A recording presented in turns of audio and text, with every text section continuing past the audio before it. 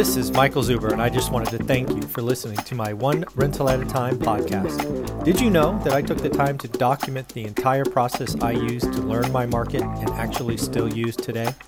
I released it as a $199 online course via Teachable, and it is called How to Get Started One Rental at a Time. With that, you get access to my private Facebook group, and you can join our group mentoring calls every Saturday at 9 a.m. Pacific. You can find it on my website at onerentalatatime.com. Now on with the show. Financial news. If you don't know already, this is a daily financial news show. We try to do it at 7:30.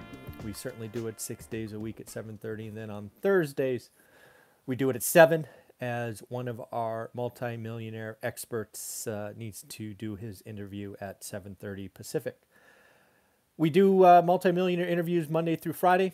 On Tuesdays, we typically have two, both Matt and Omar. We're trying to rejuggle schedules today because, again, I'm working with folks that are active in the business. So sometimes we need to move things around. We will hopefully get both of those done today and up later today.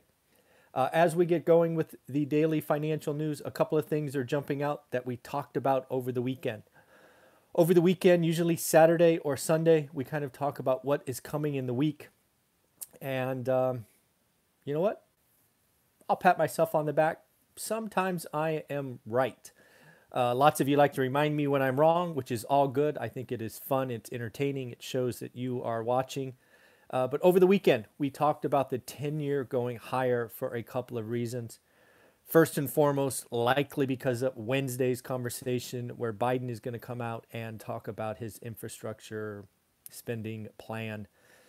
It looks like it is going to be $4 trillion. I think $4 trillion was a number I mentioned like 30 or 45 days ago. I thought that was kind of where he was going to be. It's certainly going to be a 10-year plan. It is be interesting to see what is quote unquote shovel ready, right? What is money? What is jobs that can be put into play this year or early next year? That is going to be entertaining to watch. Also going to be interesting to see how they pay for it. Taxes are going higher. Both corporate and individual taxes are going higher. We've got to pay for this stuff somehow. In addition to that, I saw something yesterday that freaked me out. And that is, yet again, we are talking about potentially after the infrastructure $4 trillion, we may need to do another stimulus of $2 trillion. And all I have to say is, what the hell? When do we step back and see that this stuff is working? We should see the economy opening up, right? We're kind of in a race. We're at the tail end of a marathon, whatever your analogy is. But you already see this transition from dark to light that I am talking about. For example, the interview yesterday I did with Travel Lux, kind of just sharing with you how Olivia and I are finally going to go out and do something, right? We've been cooped up, and I just need to get out. Lots of people are doing that now. I talked to them off air, and they've had record bookings the month of March for the summer. If you haven't booked your summer plans, you might want to get on that because Airbnbs are filling up. Rental cars are like $300 a day. Hotels are even booking up, and airline travels are off the chart. They're going to have to add more flights or raise prices or both. So again, if you are looking to get away in the summer like I am, might want to book early because the travel boom, the service industry, and this is good news. Think about all the jobs we lost last year. All that service industry that was kind of shut down, locked down, told to stay home on the couch, they are going to be coming back. So these are good things. The economy is without question going to heat up. But when economy heats up, it can get too hot. My question is, how do you balance that? If you've ever driven a car and you've really redlined it, it sort of has diminishing returns when you get into that. It sounds louder, but you're really potentially hurting the engine if you stay at that RPM too long without switching gears. And man, the bond vigilantes are going to be something to watch. There are already people calling for a 2% 10-year next month or the next 6 weeks. The 10-year, I've had to scratch it out 3 times this morning. It was 1.746, and then it was 1.749, and now 1.751 as of this recording. it is going up. Those may not sound like big changes, but on a percentage basis, they are. And it's the rate of change, right? That all changed within like 47 minutes from when I started my research to when I hit record or live or whatever I hit on this thing. This stuff is happening. The other thing we're going to have to think about is how are we going to help the bottom end of the K? If you've been following my channel for any length of time, you know we've been talking about a K-shaped recovery for a year now. We don't have to worry about the top. Asset inflation, stock market, they've already benefited more than they deserve, frankly. But how do we help the folks at the bottom? Is it just giving them money? Is it providing some childcare? Is it education? How are we helping them so that, it's the whole, can we teach them to fish or do we just give them fish analogy? I don't know, but I will hope to hear the plan because that would be good for all of us. If you can bring the bottom K up, that would be wonderful. A couple of things we have to really think about. The hedge fund industry, is they're really at some point no smarter than you and I. They get cocky, they get egotistical, they think they're the smartest person in the world, and they layer on leverage. Think about the two hedge funds that blew up in the last, 8 weeks? First, you have a hedge fund doing stupid things, going short, right? Taking a stock 100% short or whatever it is. It is easy to see why that blew up, and good on Reddit and Robinhood for taking that company out or that hedge fund out. They should have. When you do something wrong, you should be punished, and hedge funds included. And now we have a hedge fund on the long end, right? It's easy to see how the short hedge fund got smoked, but now even a long hedge fund, right? They were long a media stock, Viacom, CBS. Their $3 billion raise did not go well, which hit the stock, which caused them to liquidate other technology stocks. Too much leverage. If I've learned anything over my career of stock market, when I lost 150 grand in what felt like seconds, it was because of stupidity, arrogance, and leverage. When I go back and look at people who lost millions of dollars in the Great Recession, leverage. Understand, appreciate it. Leverage feels great for like 90% of the time. But then there's that 10% where you got to pay the piper, and if you're not ready, can take you out, take you to the woodshed, and not pleasant. So just remember that. I will never forget that. That's why I do conservative investing. There's a house in DC. It is interesting to think about. It was a fixer upper. Excuse me. Hit the stand. Sorry about that. Hit the stand at $275,000 fixer upper in Washington D.C. Take a wild guess how many cash offers they got in 48 hours. The answer is 76. 76 cash offers. Final sale price $460. That just tells you what's wrong with the real estate market today. It is inventory. First off, that agent clearly priced that wrong. That was stupid price. But man, 70% higher, that is crazy. We have an inventory problem. And as I've said, the next 12 months are going to be very different. Inventory is coming. I am convinced of it. Just wait for the summer. It is already ticking up in my market, but still moving fast because there is a lot of demand. Something I've thought a lot about recently is the single family rental market. I've done a little research in, Invitation Homes and Blackstone and Build for Rents and $4 billion from Lennar, all things I'm sharing with my group.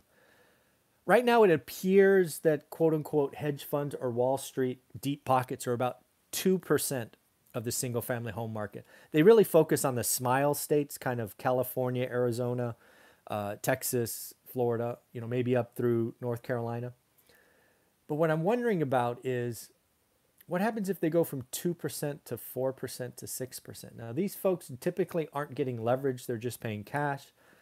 I'm thinking about, what would that mean for you and I, just individual investors? What does that mean for us going forward? Are we really going to become renter nation?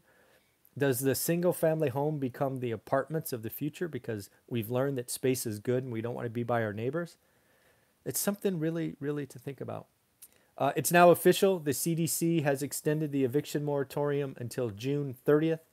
As I shared over the weekend in our live Q&A, you had to expect it. I said the summer, kind of right smack dab dab in the middle of the summer. Kind of lazy, right? The end of Q2, but what are you going to do? So we got 3 more months of it. I'm willing to guess right now here on March 30th that that's the last extension. We should be well past this, crisis. We should have unemployment significantly lower, somewhere in the 5s. Even U6 should be in the 7s or 8s, so it'll be dramatically lower than 11. But something that is very clear, this CDC order, I'm still convinced is unconstitutional, but I don't get a vote. But they are killing mom and pop landlords. There are plenty of mom and pop landlords that will give up because of this. They either didn't have the reserves, they got unfortunately hit with a lot of the cancel rent phenomenon, and they're like, I'm done. I'm out. I'm selling it. And you've already seen some landlords have to sell 1, 2 of their properties. But here's the deal. They're kicking the tenants out. They're doing a full remodel and selling it. Why? Because that maximizes the return. These investors, these landlords are investors first.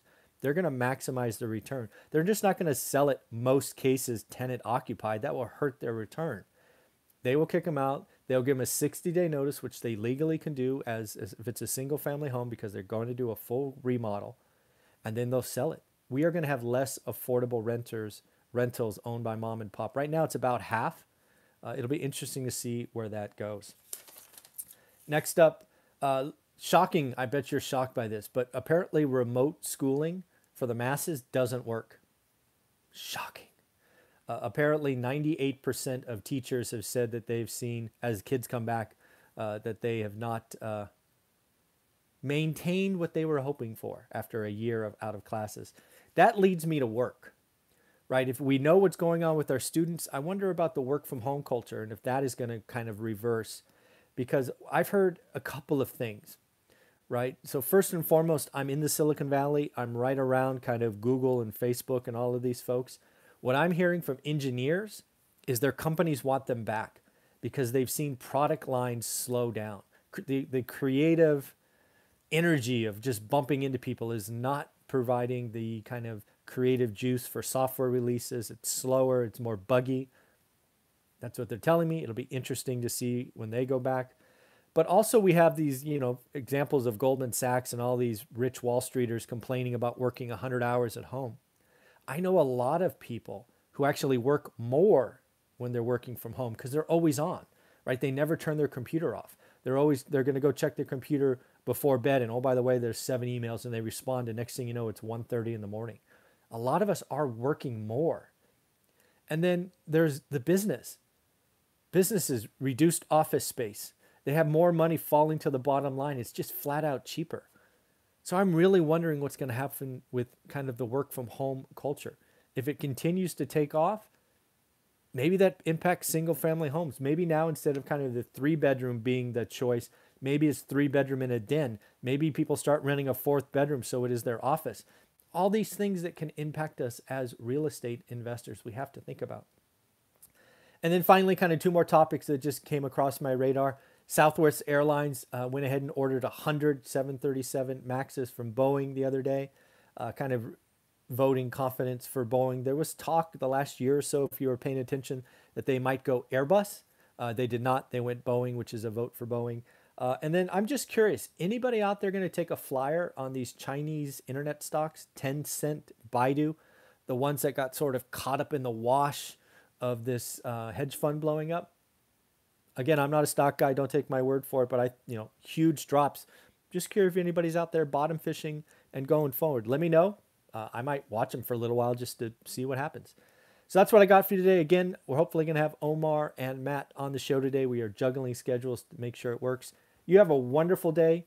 Hit the thumbs up, subscribe, and of course, remember, today's a great day to make some money, and let's be better than yesterday. Bye-bye.